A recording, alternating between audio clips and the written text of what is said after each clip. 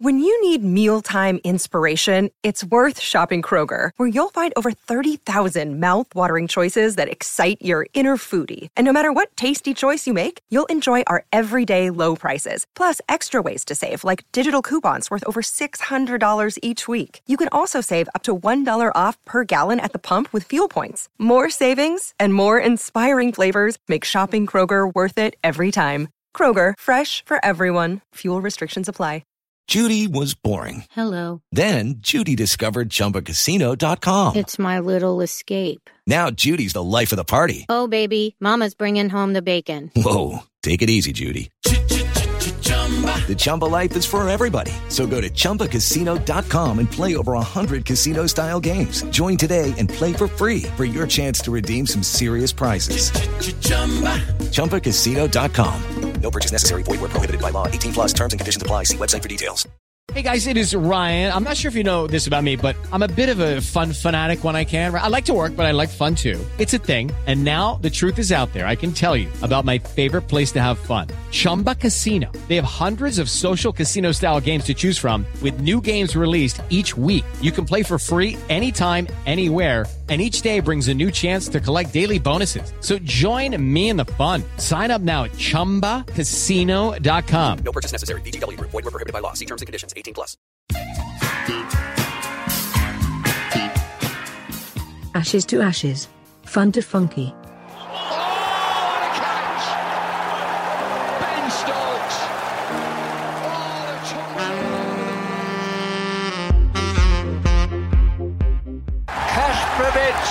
The man to go, and Harbison has done it. Now, if England wanted a hero, who've they got striding in? Monty Panesar. That's it. That's a half volley through mid-on for four. The back goes in the 8 to 15. Australia all out for 60. The Cricket Badger Ashes 2019 podcast, brought to you in association with Cricket 365, with your host James Butler, Cricket 365's Ollie Fisher, and journalist Akash Shivasubramanian.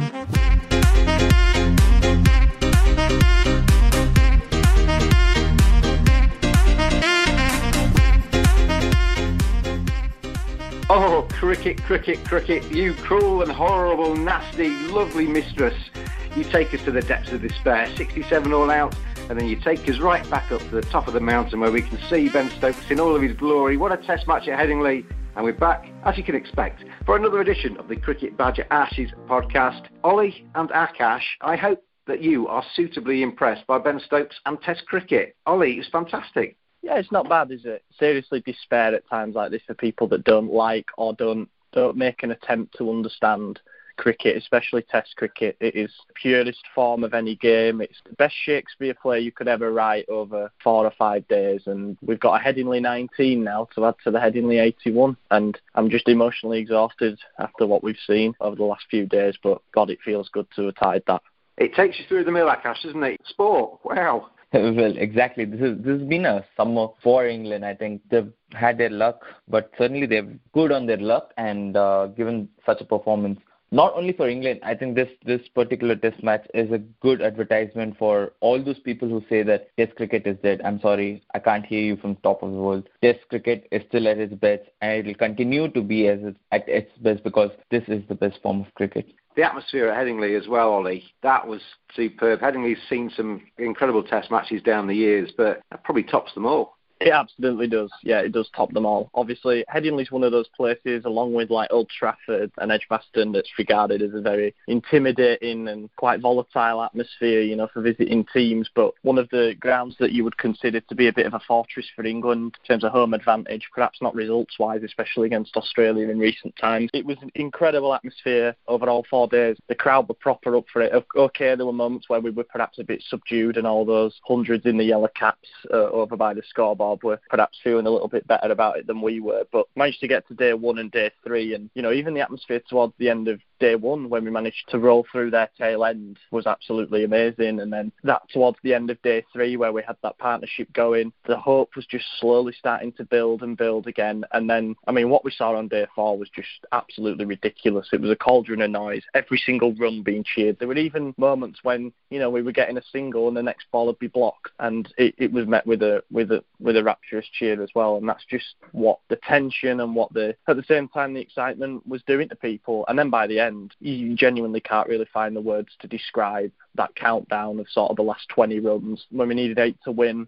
We hit that 6, the crowd just went silent, and you could hear the pin drop as they waited to see whether Labuschagne was going to come round and claim it or not, and then it went over his head. And I was sat here in Guiseley, which is about 6 miles away, and I'm sure I heard the cheer from where I was. It's just Test cricket. It's incredible. Okay, you might get some games that aren't anywhere near as exciting as that, but when you get something like that, you get the feeling, especially with how this Ashes series has gone, that it's like a massive turning point in the series. Again, like the World Cup final, I've seen people on my Twitter timeline and stuff that I would never normally see tweeting about cricket. It seemed to kind of capture everyone's imaginations once again. And you sort of look back to the 2005 Ashes series when they called it Ashes fever, and how everybody was gripped and people were being locked out of the ground. And you wonder, you know, we're kind of witnessing something equally as special. So it's 1-1 with 2 to go, and really that on paper doesn't do justice to what has been so far an amazing series. You say it's people coming into cricket, it's not always like that. On the basis that we're saying this is the best Test match ever, none of the rest of them are like that. This is the best ever, but it's not the way to look at it, Akash, is it? That was a superbly fought Test match.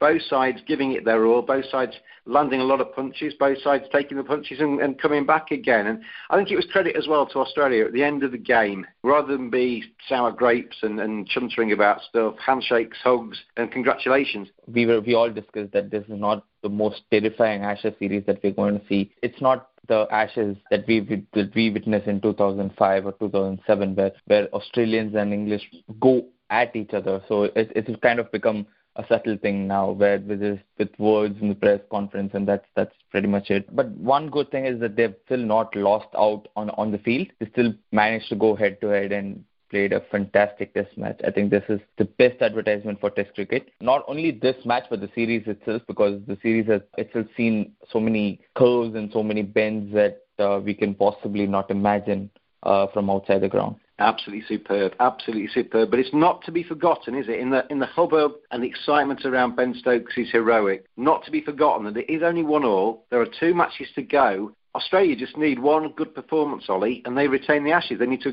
notch 1 win out of the last 2 Test matches to guarantee they take the urn home. Yeah, this is it. I mean, it's kind of like a brand new 2-game series now, and England know that providing there's not going to be any weather interruptions in the last 2 Tests, which there might well be, you never really know with the British summer, we're still going to have to win them both, presuming they are results. So it's kind of the same equation again, in that we still need 2 very good performances to regain the urn.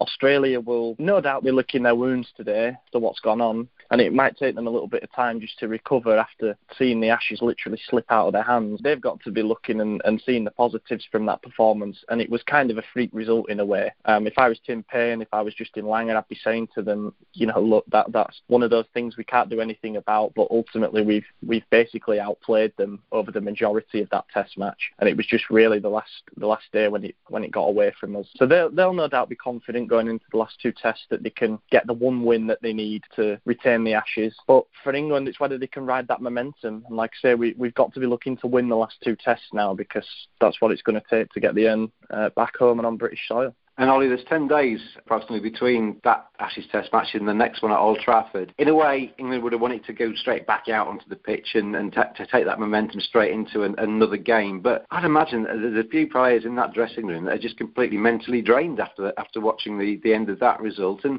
equally, Australia, you know, it's easy to say, well, Australia probably need a little bit of time out to lick their wounds, but you know, it also gives them time to think about it too.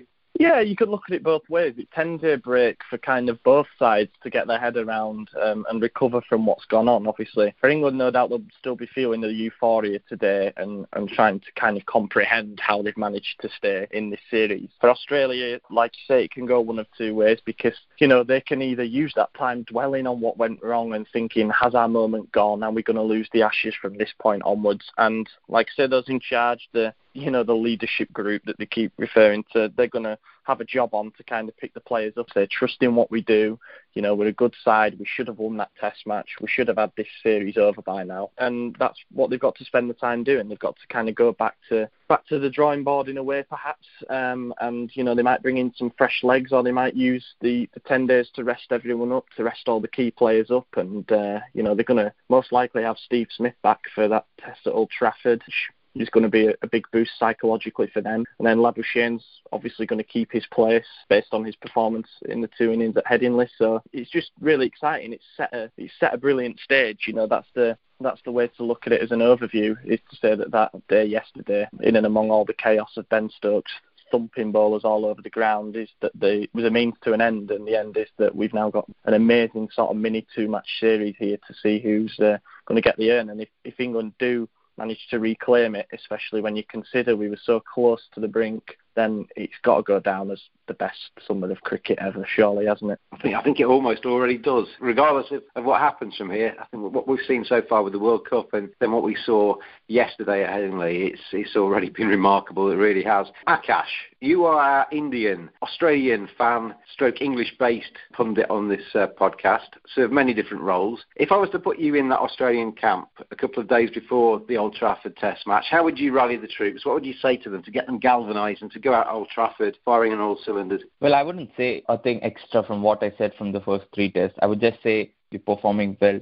Just hold on to those opportunities. Just grab onto those opportunities and make fullest use of it, be it the reviews or be it the catch or the run-out opportunities. That's all. You have to just get hold of those elements and we're good to go. Because I can't complain much from the performance because we played a nearly perfect test match. Only for the special from Ben Stokes to spoil it for them. If not for Ben Stokes' counter-attack, I don't think the tailenders had a chance of getting past the Australians. So I think I wouldn't say much if I was Justin Langer. I would just say that you're getting back your best batsman, so you're just going to make it more easy for you to play the next one. The positives for Australia, Akash, were Marnus Labuschagne's obviously come in and played 3 innings, got 50 plus in each one, and has looked a really good player. Well organised, he's got spirit, he's got fight, and he plays proper Test cricket. He actually knows how to leave outside his off stump. As you say, Stephen Smith coming back into the ranks as well for the 4th Test match, and David Warner getting a 50 in the first innings at Headingley. Hopefully, from their point of view, that sparks him off and starts to course him to score a few runs. So it's not all doom and gloom for them, is it? But one thing which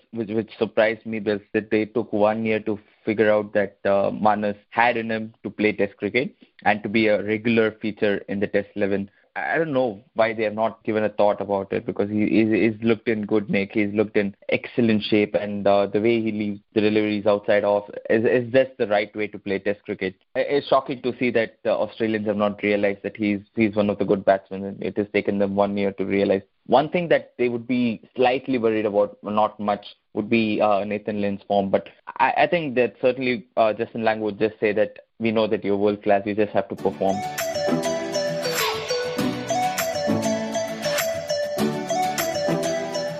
The Cricket Badger podcast is brought to you in association with Cricket365.com. Their ethos: we love cricket and want to make the world love it as much as we do. Join them at Cricket365.com. Thank you very much to them for their support of the Cricket Badger podcast.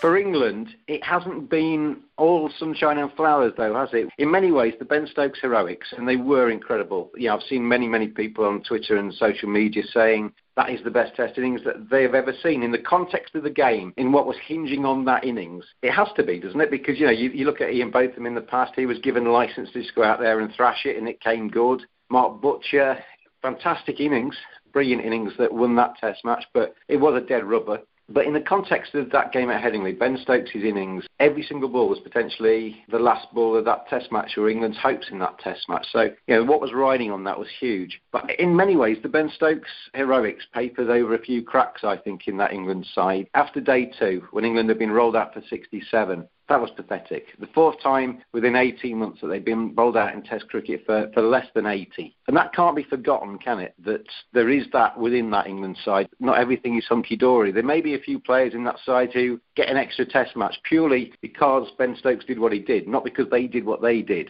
And that's the worry for me, Ollie, as we go into the fourth Test match, that England, they're nowhere near the finished article in Test match cricket. The bowling department looks fine. That looks absolutely superb. But batting-wise, all of those questions that we've had for the last 2 years, really, none of them have been answered yet. No, you've hit the nail on the head there. All the concerns that we had coming into this series have basically been confirmed. The top order's just basically non-existent at this point. You know, we made the decision late on, or rather Root made the decision that he's going to bat himself at 3 just before the series. And I thought to myself, either that's something that we've been planning for a while, or it is an impulse kind of decision and he's thinking, right, I'm going to take the responsibility here. Barring, obviously, the second innings in that game where he did build a really, really good partnership, it must be said. And an important contribution with 77. I thought that's dodgy because then you have to shift everybody around sort of behind. It just hasn't worked. I mean, as you say, that first innings at Headingley was a disgrace, to be honest. It was really bad. You could probably say there were 4 or 5 where you tip your cap to the bowler and say, okay, they've taken the wicket, but for the others, we gave our wickets away. To be bowled out for 67 at home, it was kind of painful to watch in a way. It was as if we could do absolutely nothing to stop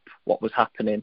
And when in perhaps previous tests we've had that partnership that come out and rescue us and got us to a semi-respectable score, it just didn't come. You know, people were losing their wicket in silly ways. It was Butler who drove straight to Khawaja, and you're just thinking, he's literally been put in there for that very purpose, and you fed straight into their hands. So yeah, we didn't really bat with our heads screwed on at all on day 2. But I did say at the end of day 1, which was one of the days that I went to after we took the last 8 wickets for 43 runs, I think it was, that, you know, they'll be in that dressing room, Australia, of course feeling a little bit deflated, but saying, you know, looking at the bowlers that they've got available to them and saying, you know, anything they can do, we can do better. So then they came out on day 2 and fair play to them, absolutely rolled us over. Hazelwood in particular was fantastic. You know, he won't bowl many better spells than that. Like I said, I think Australia will feel that they were in control of that Test match for the vast majority of it, even down to that sort of last hour, until basically Stokes decided, I'm going to have to either tee off here or we're going to fall about 50 runs short. And that's when it all slipped away from them. It does kind of paper over the cracks for England. I think you're right as well that it might get a couple of players an extra match to prove that they warrant their place.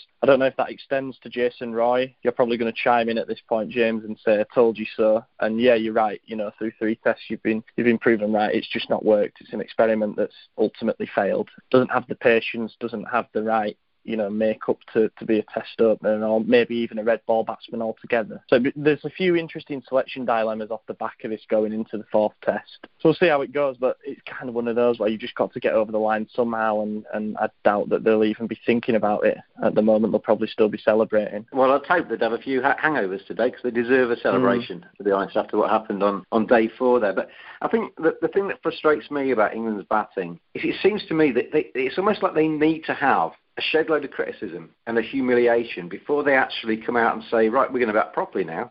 Because in that first innings, they did not bat properly. You know, even the ones that you say where, you know, the bowlers were getting it in the right place. They were putting it in the channel outside off stump, and they were tempting the England batsmen, and they were doing what you'd expect top-class Test bowlers to do, but there was nothing dramatic in that surface, I don't think. It was a very good Test wicket as we saw it. You know, it lasted easily 4 days of that Test match. And England just didn't have the patience. They didn't have the guile. They didn't have the determination. They didn't have that over-my-dead-body kind of attitude where they thought, right, we've lost 2 or 3 quick wickets. We're going to shore up now and make sure we get through to lunch or whatever without any further incident. They just kept going in the same old blind fashion, the same old naive fashion. Right, we're going to counter-attack. We're going to do this, that and the other. And it just doesn't work. And it takes 67 all out, and it takes all of the media, and it takes the supporters to be tweeting that this is an absolute disgrace, for them to have a team meeting, get together and say, right, let's go out and play properly. And then we saw in that second innings, Roy, you can cast him aside because he's neither use nor ornament, but Burns fell to the new ball. You can suffer that as an opener because that's going to happen to you sometimes. But then Root and Denley actually got their heads down.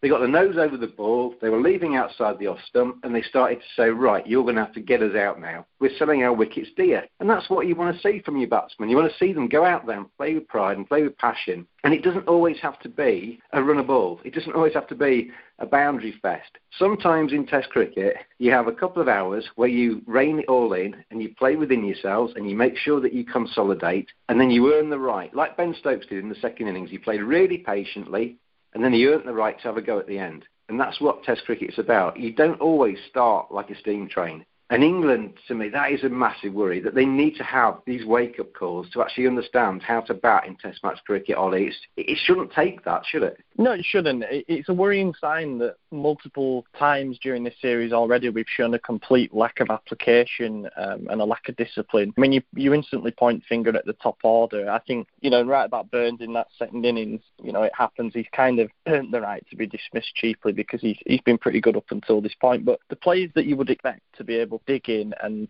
to be able to play balls on merit, to be able to leave well, to be able to know when to put a bad ball away. Your likes of Root, who's, an established Test player at this point, one of the best batsmen in the world. And you got Denley, who should be more comfortable, batting at number 4. And he played a good knock. He got to 50, and he'll be a bit disappointed about the way that he got out, no doubt. Bairstow, he got 36, and he'll be annoyed about the way that he got out as well. That was a very poor shot. But it's just for the first time we've seen sort of 3, 4 and 5, obviously Stokes with an absolutely amazing innings, but seeing them all contribute. And it's about building platforms. Sometimes in Test cricket, you've got 5 days. Sometimes in Test cricket, I wonder why you see players, openers, trying to hit the cover off the ball. 5 years ago or so, you'd have been laughed at for doing that kind of thing, especially when it leads to you losing your wicket. So it was just nice to see them understand that we were batting to save the Ashes and to, as you say, put a high price on our wicket. Say, you're going to have to find the perfect ball to get me out. Got to kind of hope that carries on. They've got to be looking at each other in the dressing room and saying, we've seen what we can do there in that 4th innings, and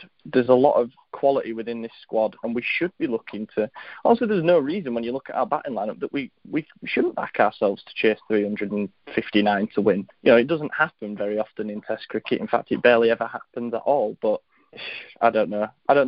As we've mentioned before, I think it does kind of paper over the cracks a little bit. It's amazing, though, what happens when you sort of batting for survival within a series, and we saw that. But it's important for confidence that some of those players got scores, and just hope that carries over to Old Trafford. Akash, if I run down this England side, I'll give you my perceptions on them and see if you agree with this. Jason Roy, well, you know what I already think about that. There's no much point in me repeating it. It's been what I've been saying for months now, that he's not a red ball Test player, and it's unfair to ask him to do that in Test match cricket.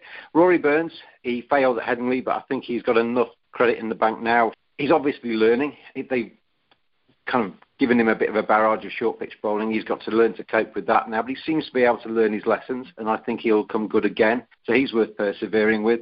Joe Root, we saw in the second innings what he can do, and we know that he averages 48 in Test match cricket. You don't discard somebody like that. Joe Denley, I understand what Ollie said, but I think even that 50 in the second innings looked a bit shaky at times, but at least he showed some fight, and he's shown enough, I think, to persevere with. But I can't see that England have the time with Joe Denley to persevere with him for an awful long time, because he's 33 years old.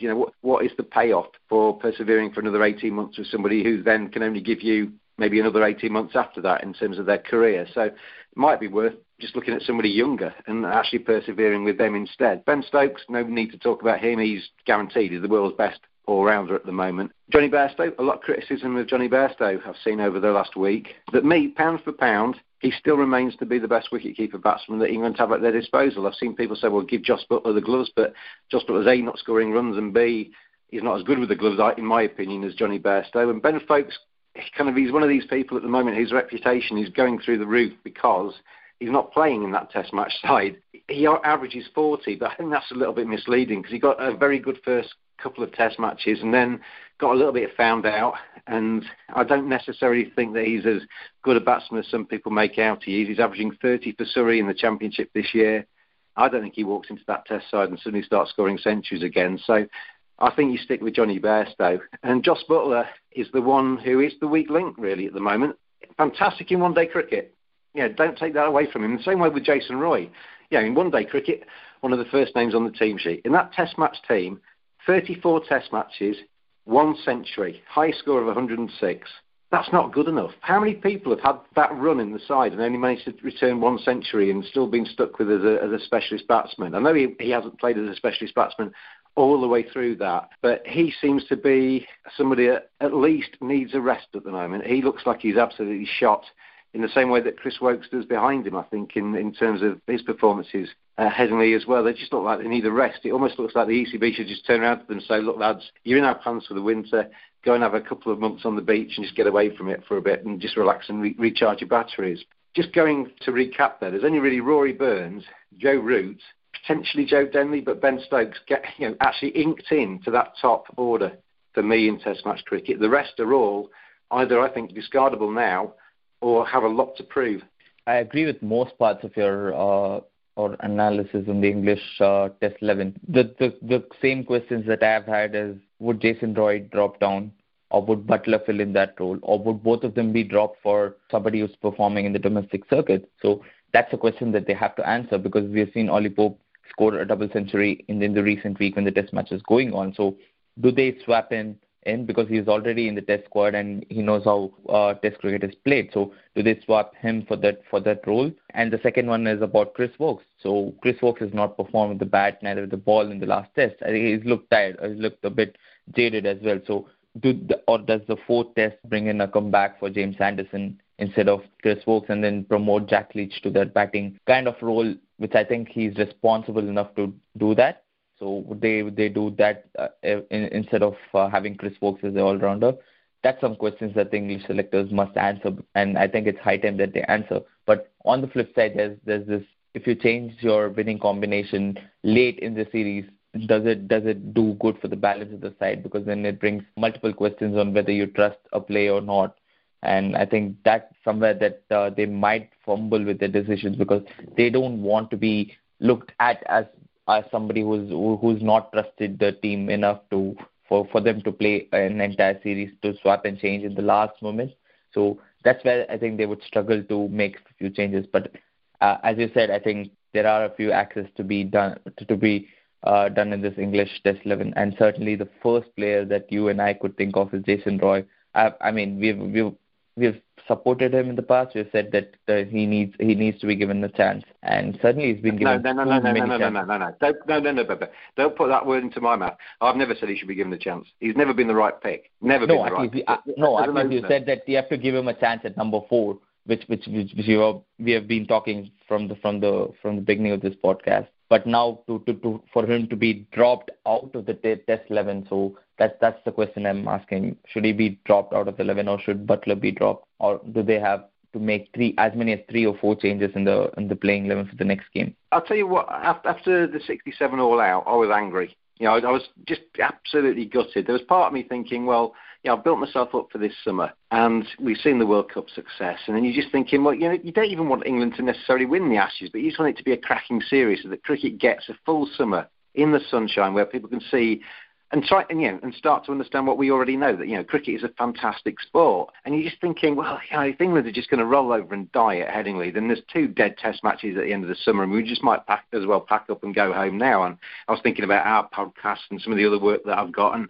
thinking, how am I going to drag myself through the next 2 weeks of this rubbish? But then they came back, and they've actually managed to salvage the series, and it's actually now a better series as a result of that. But you can't get past that 67 all out. And I was going to make 4 changes after that 67. I was going to take out Jason Roy, I was going to take out Joe Denley, I was going to take out Jos Buttler, and I was going to take out Chris Woakes. I was going to rest Chris Woakes rather than take him out.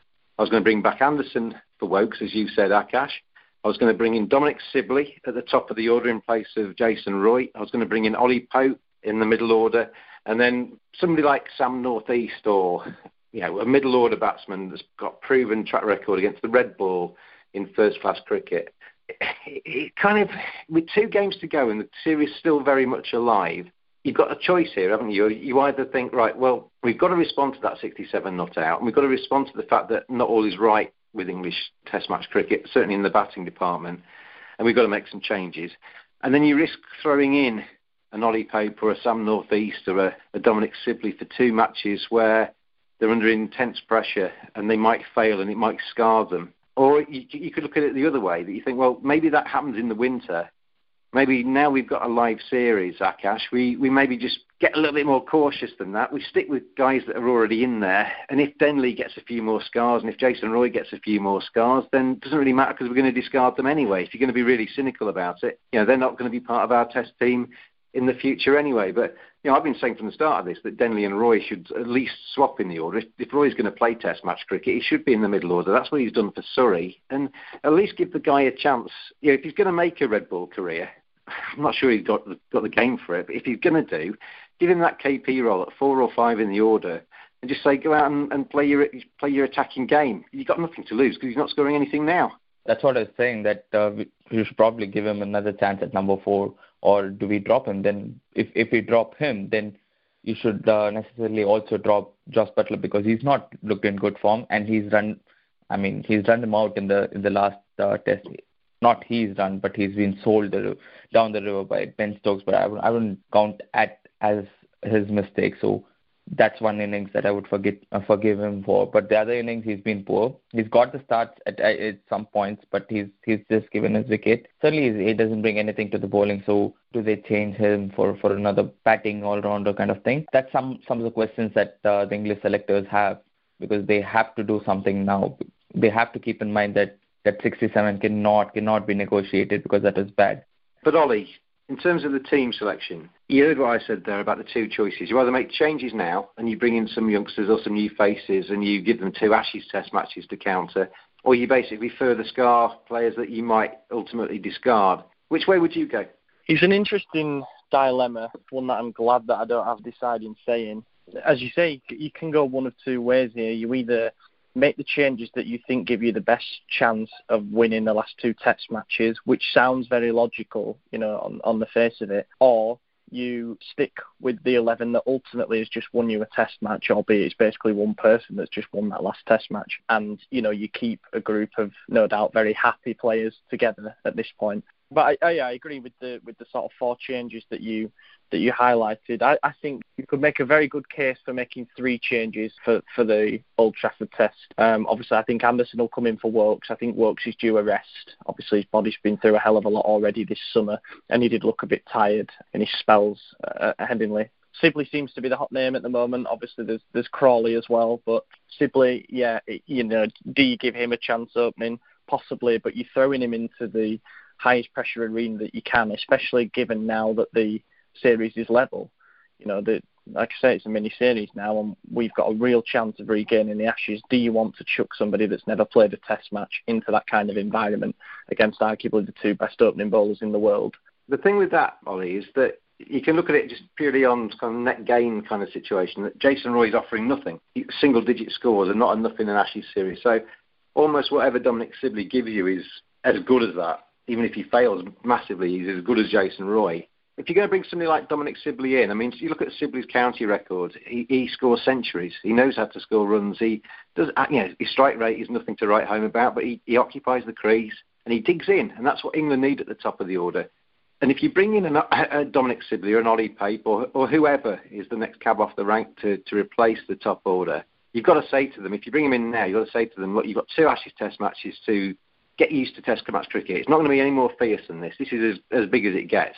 So find your feet, get in there, try and score some runs, do what you can, and you're on the winter tour, whatever. We believe in you. We're picking you because we believe in you. We've had too many times in the past where we've had openers play 5 or 6 test matches and they're discarded. We need to actually pick people we believe in and stick with them. Jason Roy was picked because we believe in him.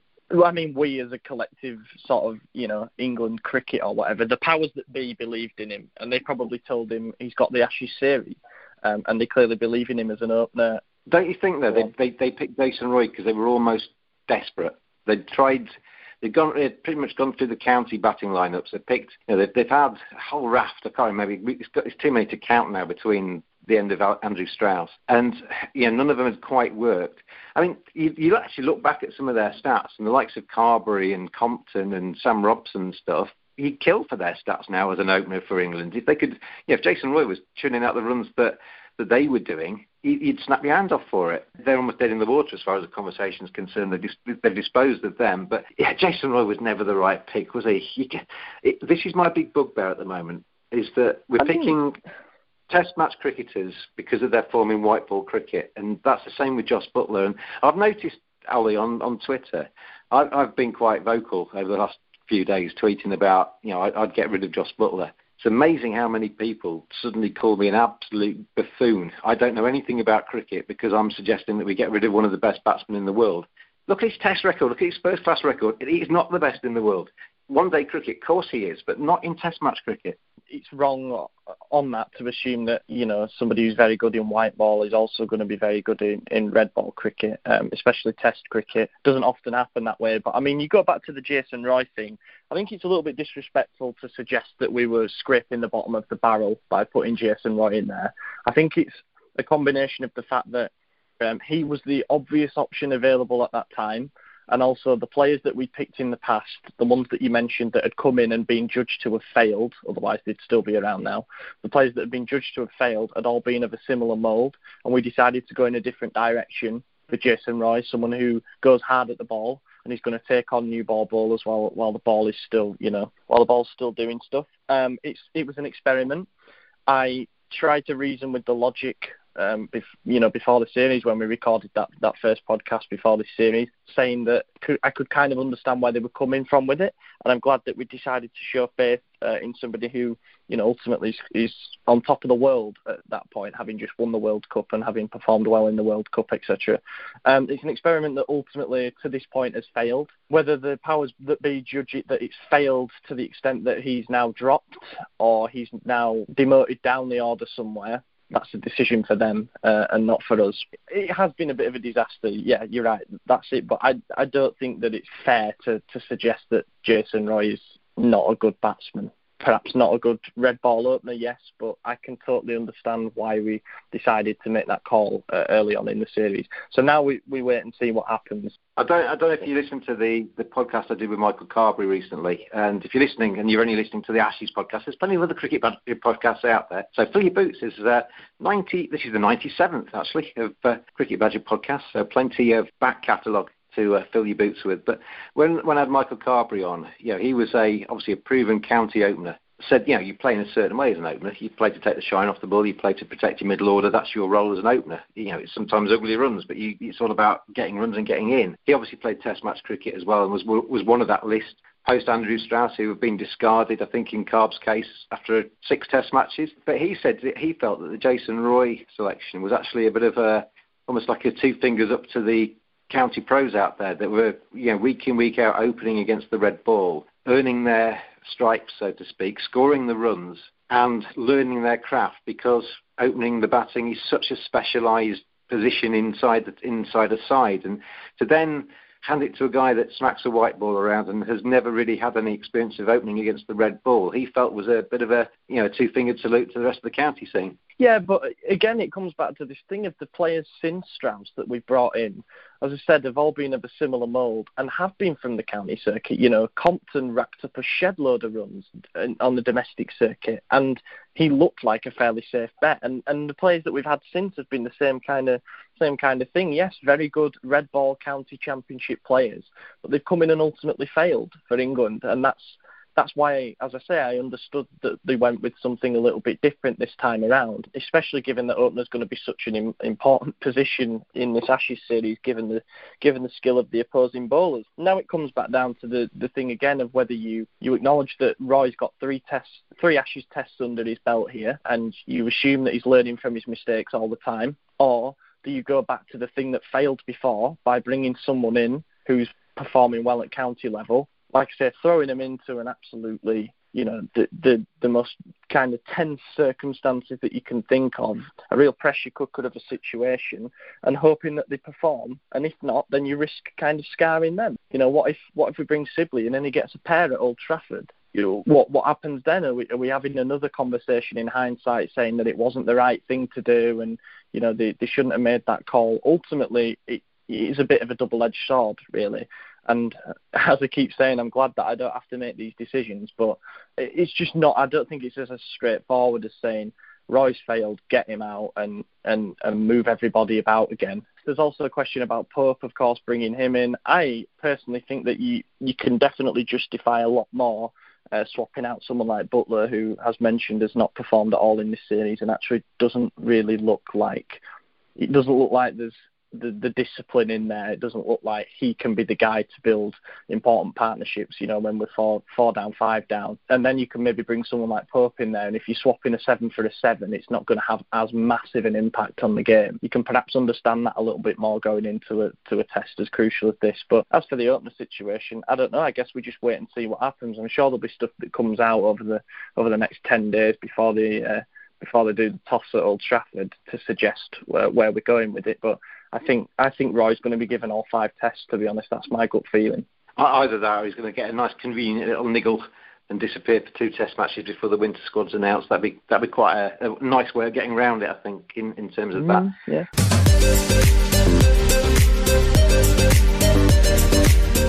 We're offering you the opportunity to play your part in the growth of the Cricket Badger Radio Show podcast. We have quite literally gone through the roof in terms of listeners over the last year, and there's an opportunity for you to get your business in front of the cricket world by sponsoring or advertising on the Cricket Badger Radio Show podcast. We're giving away headline sponsorship and also a maximum of 4 adverts per week. Get yourself on the Cricket Badger Radio Show podcast. Get yourself in front of our fantastic listeners and help the podcast continue to grow. We've had some fantastic guests over the last year. I've lost count of the number of test caps and captains that we've had. Some great stories too. And you could be alongside those big names offering your services to the cricket world. Get in touch, cricketbadger@hotmail.com, or telephone James on 077 999 64812 to grab this with both hands. Don't let it drop through your fingers.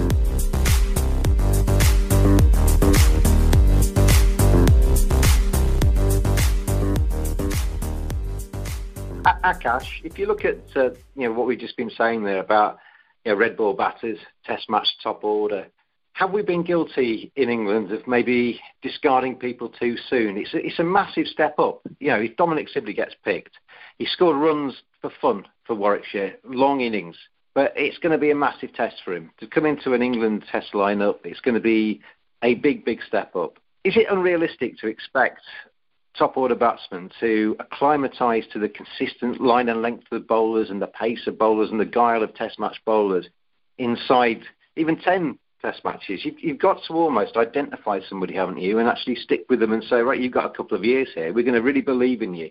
You've got a couple of years here. We know you're good enough. Go out there and show us. That's one thing that the English fans have failed in the past. I'll tell you why also. I think the success of Alistair Cook and Andrew Strauss has put immense pressure for the other openers. They have set the benchmark for the openers. So now the fans think that everybody has to be Alistair Cook or an Andrew Strauss to go out and score double centuries, and get the team out to a flying start. That doesn't happen. That's just 2 batsmen in the past who have done extremely well. It's unfair for these players to go out and to be put in under such pressure, or just even the trial by media by saying that they're not fit enough to play for this English side. You just give them a series to prove their worth, and you just inform them that you have this series to prove yourself, and nobody will question you that time. You just go ahead, and if you can perform, then you're good to go. If you don't, you're just out. So make it clear for them, and also the fans, don't keep such high expectations of your openers, because those 2 openers are just once in a decade kind of openers. So it will take time for them to identify such players. And till then, you just have to believe in the openers that you have.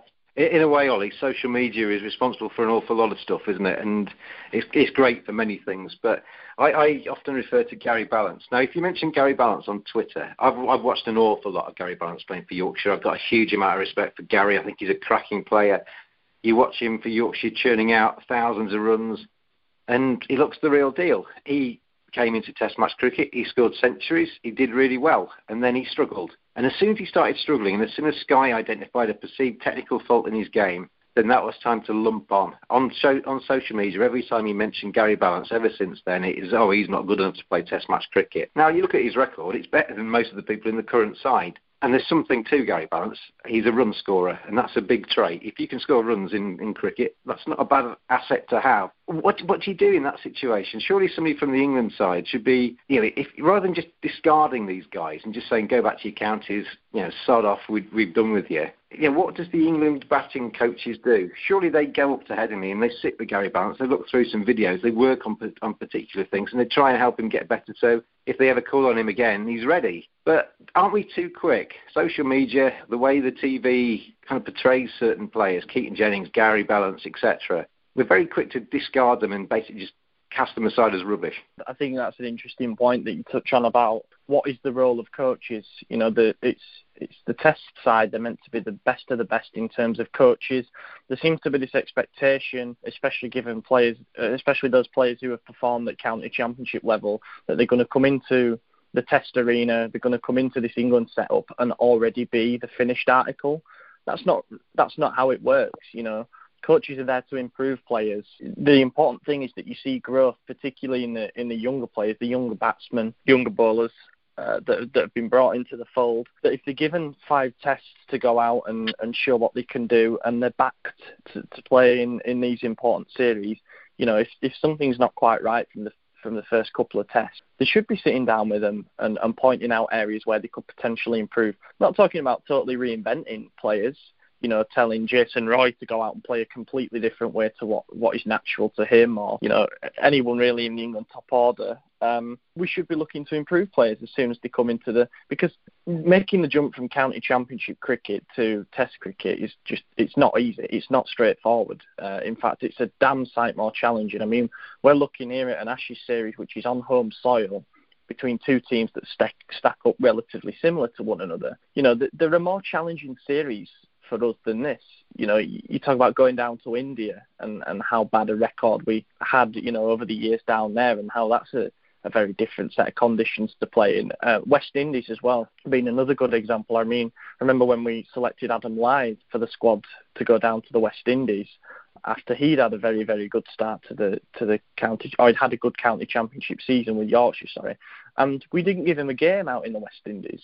On these flat tracks where he could have racked up runs, he could have built confidence, and then we decided to pick him for the Ashes. And it's like throwing him in the deep end. He was carrying drinks all the time out in the Caribbean, and then perhaps predictably kind of crumbled under the pressure of the Ashes.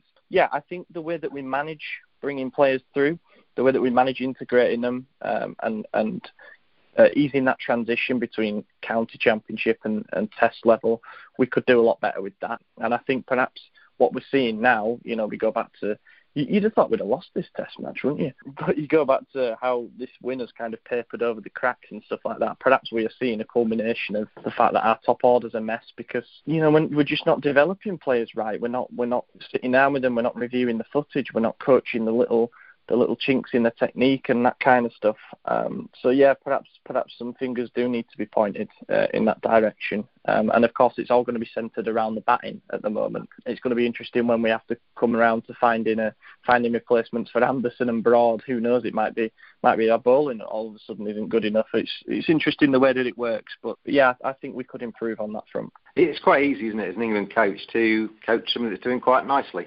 If you're Chris Silverwood at the moment, you're picking up money for old Rope, aren't you? I know he's worked with Stuart Broad over the winter, and he's obviously improved Stuart Broad. They've changed his action, they've changed his run-up, and proof's in the pudding. But Graham Thorpe, as a batting coach, has got a lot more on his plate, I think. And in a way, the next sort of 12 months with England's test team are going to be quite interesting, I think. Who they pick for the winter, who they pick for the 4th test match, and how they start to manage players and how they start to bring these players into the side, because there is need for change. And I think it's going to be fascinating to see how they do that, because winning one game at Headingley against a very average Australian side, certainly batting-wise, it looks fantastic. Ben Stokes' heroics are amazing, but it shouldn't paper over the cracks of definite deficiencies in that England setup. Let's get back into the good bit. Ben Stokes, Akash, that was, in my opinion, the best innings at test match level I've ever seen. In the context of the game, what was riding on it, his skill in basically defending at the start and saying, right, you're not going to get me out, and then his ability to just kind of go through the gears. He almost went from second gear to fifth gear when Jack Leach joined him at the crease. the skill to do that, and the confidence to do that, and the confidence in your own ability to do that, it's just incredible. At one point, not many people noticed it, but he was 2 of 62 deliveries or something. So to go from 2 of 62 deliveries to scoring a century at that rate was incredible performance. And also the fact that he did not fear the bowlers when there's just one wicket. He just went on and played his aggressive cricket. And he just turned the pressure onto Australians, which then they faltered under pressure and just gave the victory to not exactly gave the victory, but made it easier for them with their deliveries. So hats off to Ben Stokes, because he just turned the pressure from England to Australia, and then he performed as he always does. And in the past, I think we've also doubted Ben Stokes for his test performances, for not being able to convert his starts, or for not even able to convert his red ball performance into the things that we see in the limited overs. So hats off to him for such a dramatic change from the Bristol incident to being, I think, nearly knighted, or for petitions being signed for him to be knighted. So soon enough, can we see Sir Ben Stokes? I'm not sure, but I'm hopeful that we can. What you mentioned there at Bristol, which is, dim, distant memory really nowadays in terms of the career of Ben Stokes. But in a way, regardless of the rights and wrongs of that night, and there were quite a few potential rights and there were quite a few wrongs, but that's been the making of him, hasn't it? The fact that he's had to go through that and the lows of that incident, and to come back and basically just throw himself into cricket and his family and just get on with it. He's shown himself to be a pretty special human being, hasn't he? He's learnt immense from that incident, and now if you see Ben Stokes, he's a changed person, not only off the field but even on the field. On the field also, we can see him calm and composed and not too panicking the way he used to before that incident. So he's come a long way from that 4 sixes that Brathwaite hit him to being the World Cup hero and to being the Ashes hero now. So it's been a good redemption curve, and it's certainly good enough to be made into a movie. Ollie, I don't know if you saw the press conference last night, but one of the journalists was trying to obviously write a piece about the redemption story, and they said to Ben Stokes, the lows of Bristol, the highs of today, it must make you want to appreciate the highs even more. And he just looked back with his big eyes, and he just said, a year ago is a long time, and that was his answer. That he just left it at that. I don't want to talk about that. It is a special story, isn't it? The fact that, as Akash just hinted at there as well, the final over in the World T20 final, there's been some pretty horrible lows for him, where he's been devastated and he's been down, he's been castigated, he's been on the front page for the wrong reasons, he's now on the front page for all the right reasons. Yeah, you're right. I think it's one of those where, perhaps, you come back to that old saying of there are no mistakes in life, only lessons. And I think Ben Stokes is an absolute prime example of that. Obviously, the World T20 final was kind of the emotional heartbreak and sort of disappointing his teammates and disappointing his fans. And then what happened in Bristol was for an altogether different reason. It was for what happened off the field. So now you've got, two incidents, one where you're growing as a player, one where you're growing as a man. The culmination of that is what we've seen over this summer. I think the way that you put it is perfect. 12 months is a very long time. It's amazing how much you can see people develop, both as cricketers and as actual people off the field. It's got him now into a position. I totally agree with what you said earlier. I think he's the best all-rounder in the world at the moment, certainly in Test cricket anyway. And who'd have thought that from the lows that he's had? He's become a hero from the World Cup, and as if that wasn't enough for him, he's got a bit greedy and decided that he's going to make everybody want to marry him with that ridiculous innings at Headingley. And yeah, I agree with Akash's idea as well that they should be making a movie about him, to be honest. It's just so nice though. He's a person, he's a player that you can very, very easily get behind. Obviously it helps if they're performing well, as he has been doing this summer and as he has been doing over the last few years. But just in my opinion, a very, very likeable guy, and there's something typically English about him, in the never say die attitude and the mental resolve that he shows. And I couldn't be happier to have someone like him playing for England. And I think he's exactly the kind of player that's going to be inspiring the next generation. They're going to be playing in the back gardens today on a sunny bank holiday, and they're going to be pretending to be Ben Stokes. And that's ultimately the legacy that something like this can have. He obviously works really hard as a player. He obviously really dedicates himself to the sport. And we even saw in that, both in the Lord's 100 and then the Headingley 100 and the match-winning century, that he's capable of playing that boring, in inverted commas, innings where he dead bats everything and he's you're not going to get me out, I'm selling my wicket expensive today, and then he can just open his shoulders and play the more flamboyant stuff as well. He's also the guy that Jofra Archer limps off with a bit of cramp. He says, "Rooty, throw me the ball, I'm going to bowl you 20 odd overs from this end." The work ethic, the dedication, and the commitment to the cause. It's fantastic, aspects for him to have. For Joe Root to have him in his side must be fantastic, brilliant. I saw Michael Vaughan the other day say, I had Freddie. Mike Brady had Ian Botham. Joe Root's got Ben Stokes. It's as simple as that, isn't it? It is. It's as you mentioned, it's exactly the kind of player that you want to have in your team as a captain, somebody who's capable of contributing consistently with both the bat and the ball, and ultimately will never be defeated. They're never going to have their head down, and they're never going to be traipsing around the field. They're always going to run up and give it everything. I mean, Vaughan said as well on TMS on either day one or day two, I can't remember when it was, that every day that he turns up to a test match to commentate, he sees Stokes doing fitness work and strength work, either out on the field or he's always in the gym. He's basically the player that he notices from the current England group that's working the hardest. Ultimately, you come back to the role model thing. If you're wanting to set an example to future cricketers, not even young players, players that are sort of 16, 17, perhaps playing for club sides, and just a lesson to keep working hard and that you can come back from literally anything. And I think as well, there's something about him in the way that he just gets on with it. You'll never hear him outspoken in the media, or like perhaps some have been in the past, particularly on the Australian side. He just gets on with it, and even in that post-match interview yesterday, you could see that it hadn't really gone to his head. He was just sort of in amazement at what he just managed to achieve. It was obviously very complimentary to Leach for holding down the other end while he was in his onslaught, and he's just, like I say, he's just a very, very, very likeable guy, and someone that I'm proud to say that I've seen and proud to call an England cricket player. Well, I'm filling up, mate. I'm filling up with the emotional stuff from Ollie Fisher. I didn't know I had that side in me, did you? No, you'll keep it well hidden. This movie, then, if the actor that played Ron Weasley must play Johnny Bairstow, mustn't he? Who plays Ben Stokes and who plays Jack Leach in that Titanic stand? Vin Diesel plays Ben Stokes. Just going off the absolute tank kind of. Actually, probably Ben Stokes would want to play Ben Stokes. And I'd absolutely let him do that. As for Jack Leach, that's a trickier one. It's got to be someone with glasses. I mean, the way he cleaned the steam off his glasses throughout that stand was fantastic, wasn't it? That was fun. That was brilliant theatre as well. Just to give us that 2 minutes between overs to compose and for Stokesy to kind of catch his breath. Well, you see Jack Leach, who's now, by the way, got free Specsavers glasses for life. They've confirmed, which I think is, it's up there with the knighthood if Stokes eventually gets that. He must be thinking, where's my sponsorship deal from all that? But, I don't know who plays Leach.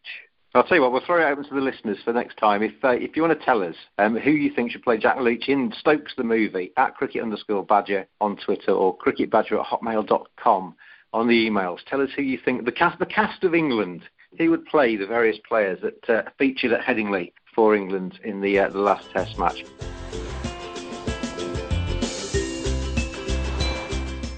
Discover one of the most beautiful lifestyle resorts in the Caribbean at the Accra Beach Hotel and Spa. Located on the south coast of Barbados, this beachfront property offers 224 rooms, sparkling pools, 4 restaurants, 3 bars, an on-site spa, event and conferencing facilities, and a welcoming team providing unparalleled relaxation to make your stay a memorable one. What are you waiting for? Book your reservation at this award-winning hotel today and experience the Caribbean dream. Akash, over to you for Joe Root chat then. There's after the 67, people were calling for Joe Root's head. Obviously, the fact that Ben Stokes did what he did has kind of maybe postponed that chat for a while. Is Joe Root the right man to captain England? Well, I think Joe Root is the right man to captain England. I think he's got the point about captaining England is you want your best batsman or you want your best player to be the captain. And certainly in the last 18 months, I would say he's been the best player. So I think it's right that he captains the side. And since he's now experienced with the bat and he knows how to play around, so I think he's good enough. It's just that the resources sometimes for him are not at that level that he wants them to be.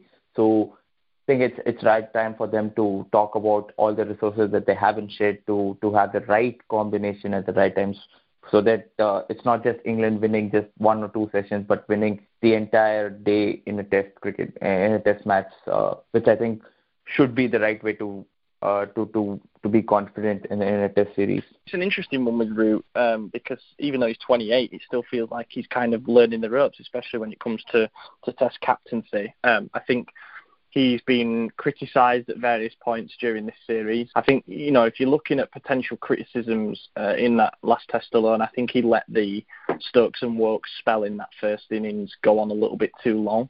The game started to get away from us a little bit, especially with the way that Woakes was bowling. But I guess as a captain, you can't really do that. They're the first and second change bowlers for a reason, and you've got to bat them. But, I think also Root probably does a lot that the cameras don't see.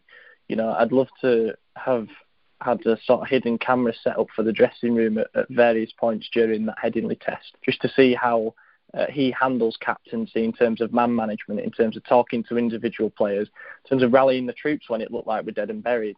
I think there's a lot of that side that people don't know about that he probably deserves a lot of credit for. I don't think he's the best captain, and I don't think he's anywhere near the worst. But ultimately, I think he's going to be judged on results.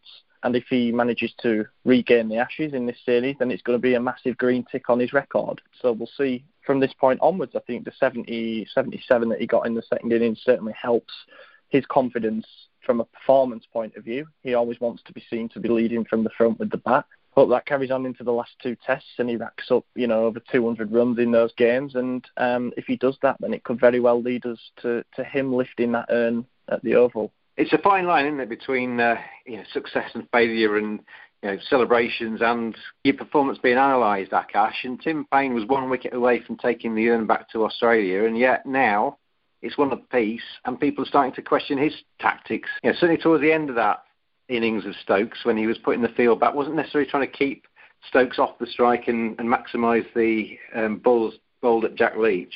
Reviews as well, as from previous podcasts, I don't think captains should be responsible for umpiring, but they are at the moment, and he's been very bad with the way he's used his reviews. He's coming under fire now, isn't he? At the beginning of the series, I told that this series is for him to reckon, because if he doesn't perform, I think they're going to be fingers pointed at him, because his role in the side is very limited. His role can be easily replaced by, say, a Matthew Wade, who can just go on and bat and keep wickets. So that's one thing that he struggled, because Tim Paine has not played well with the bat. So fingers would be pointed at him after the series and on his contribution to the batting order, because certainly that's one place where I think he's lacked, and also the second place where he's lacked is with his reviews, which I think cannot be.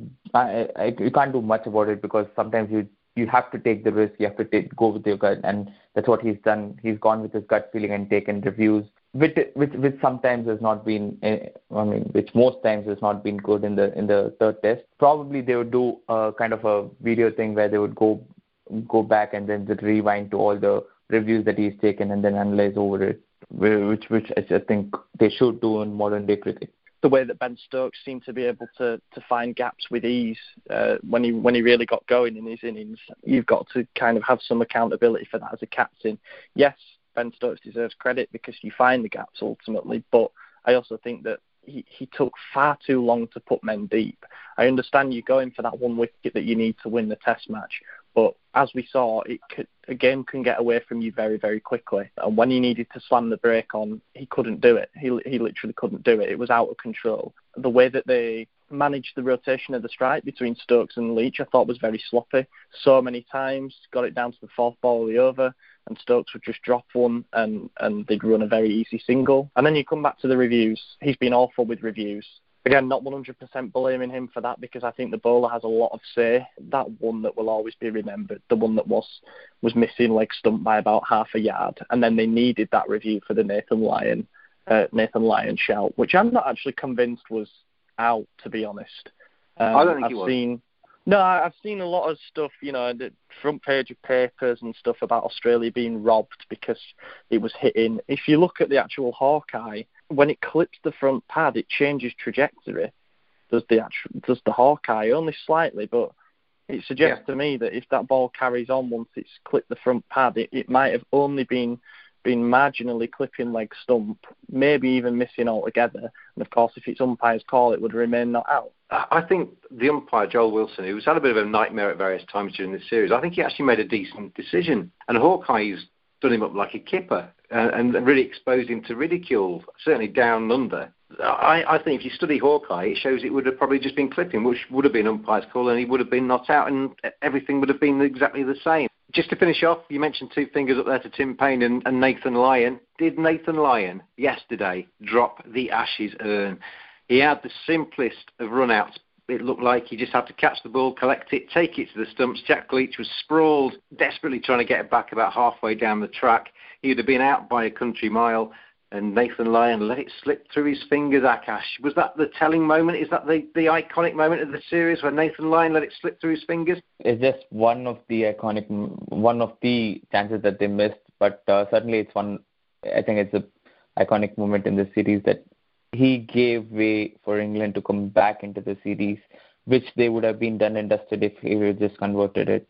But having said all of that, I think the Australians will still show faith in Nathan Lyon because he's one of the best spin bowlers. So it's just a matter of a few wrong decisions, which I think they'll change over the next two Test matches.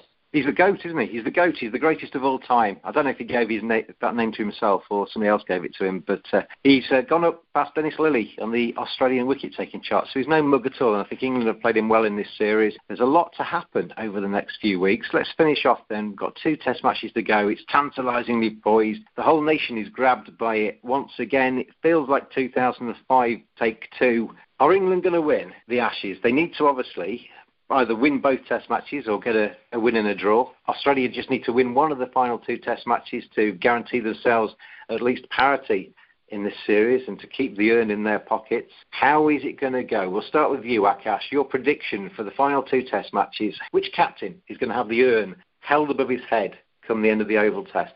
Personally, I think even though Tim Paine has not had a good series, I think he'll be the winning captain, just because of the fact that in the past three matches we've seen Australia have made fewer mistakes than English have done. So I think it gives them more opportunities or more chances to win just one out of the last two games. And certainly with Smith back in the team, it just strengthens their batting order, and certainly they could possibly win one out of two games and then just get hold of the one. Ollie, I've got a funny feeling you're going to go a different route.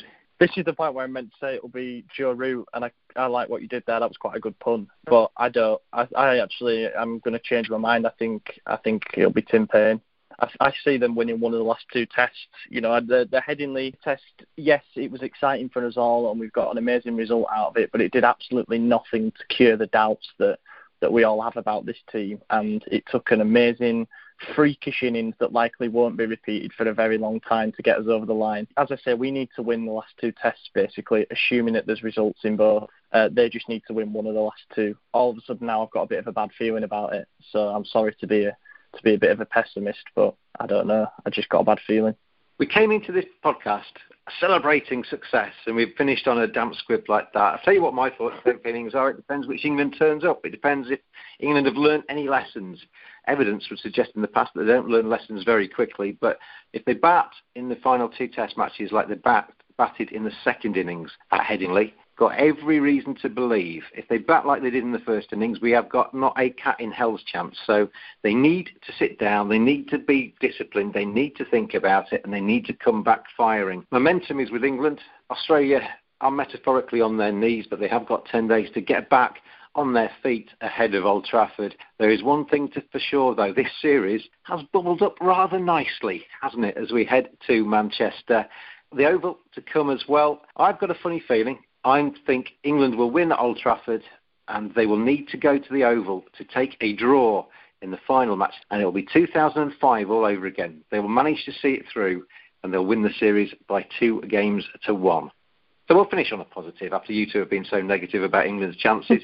We'll be back again next week with our preview, with no predictions today, because obviously there's a bit of a gap between these two test matches. But we'll be back with our Paddy Power predictions competition as we head to Old Trafford. Until then, Ollie and Akash, thank you very much for joining me. Thank you very much. Thank you. And if you want to gamble on any of the cricket that we talk about, then gamble responsibly with Paddy Power. And thank you as well to Cricket 365 for supporting this podcast. We'll be back, Ollie, myself and Akash, next week to look ahead to Old Trafford. It's rather exciting. The Ashes has bubbled up. What a fantastic summer. The World Cup, the Ashes, it can't get any better as a cricket badger. We'll see you next week.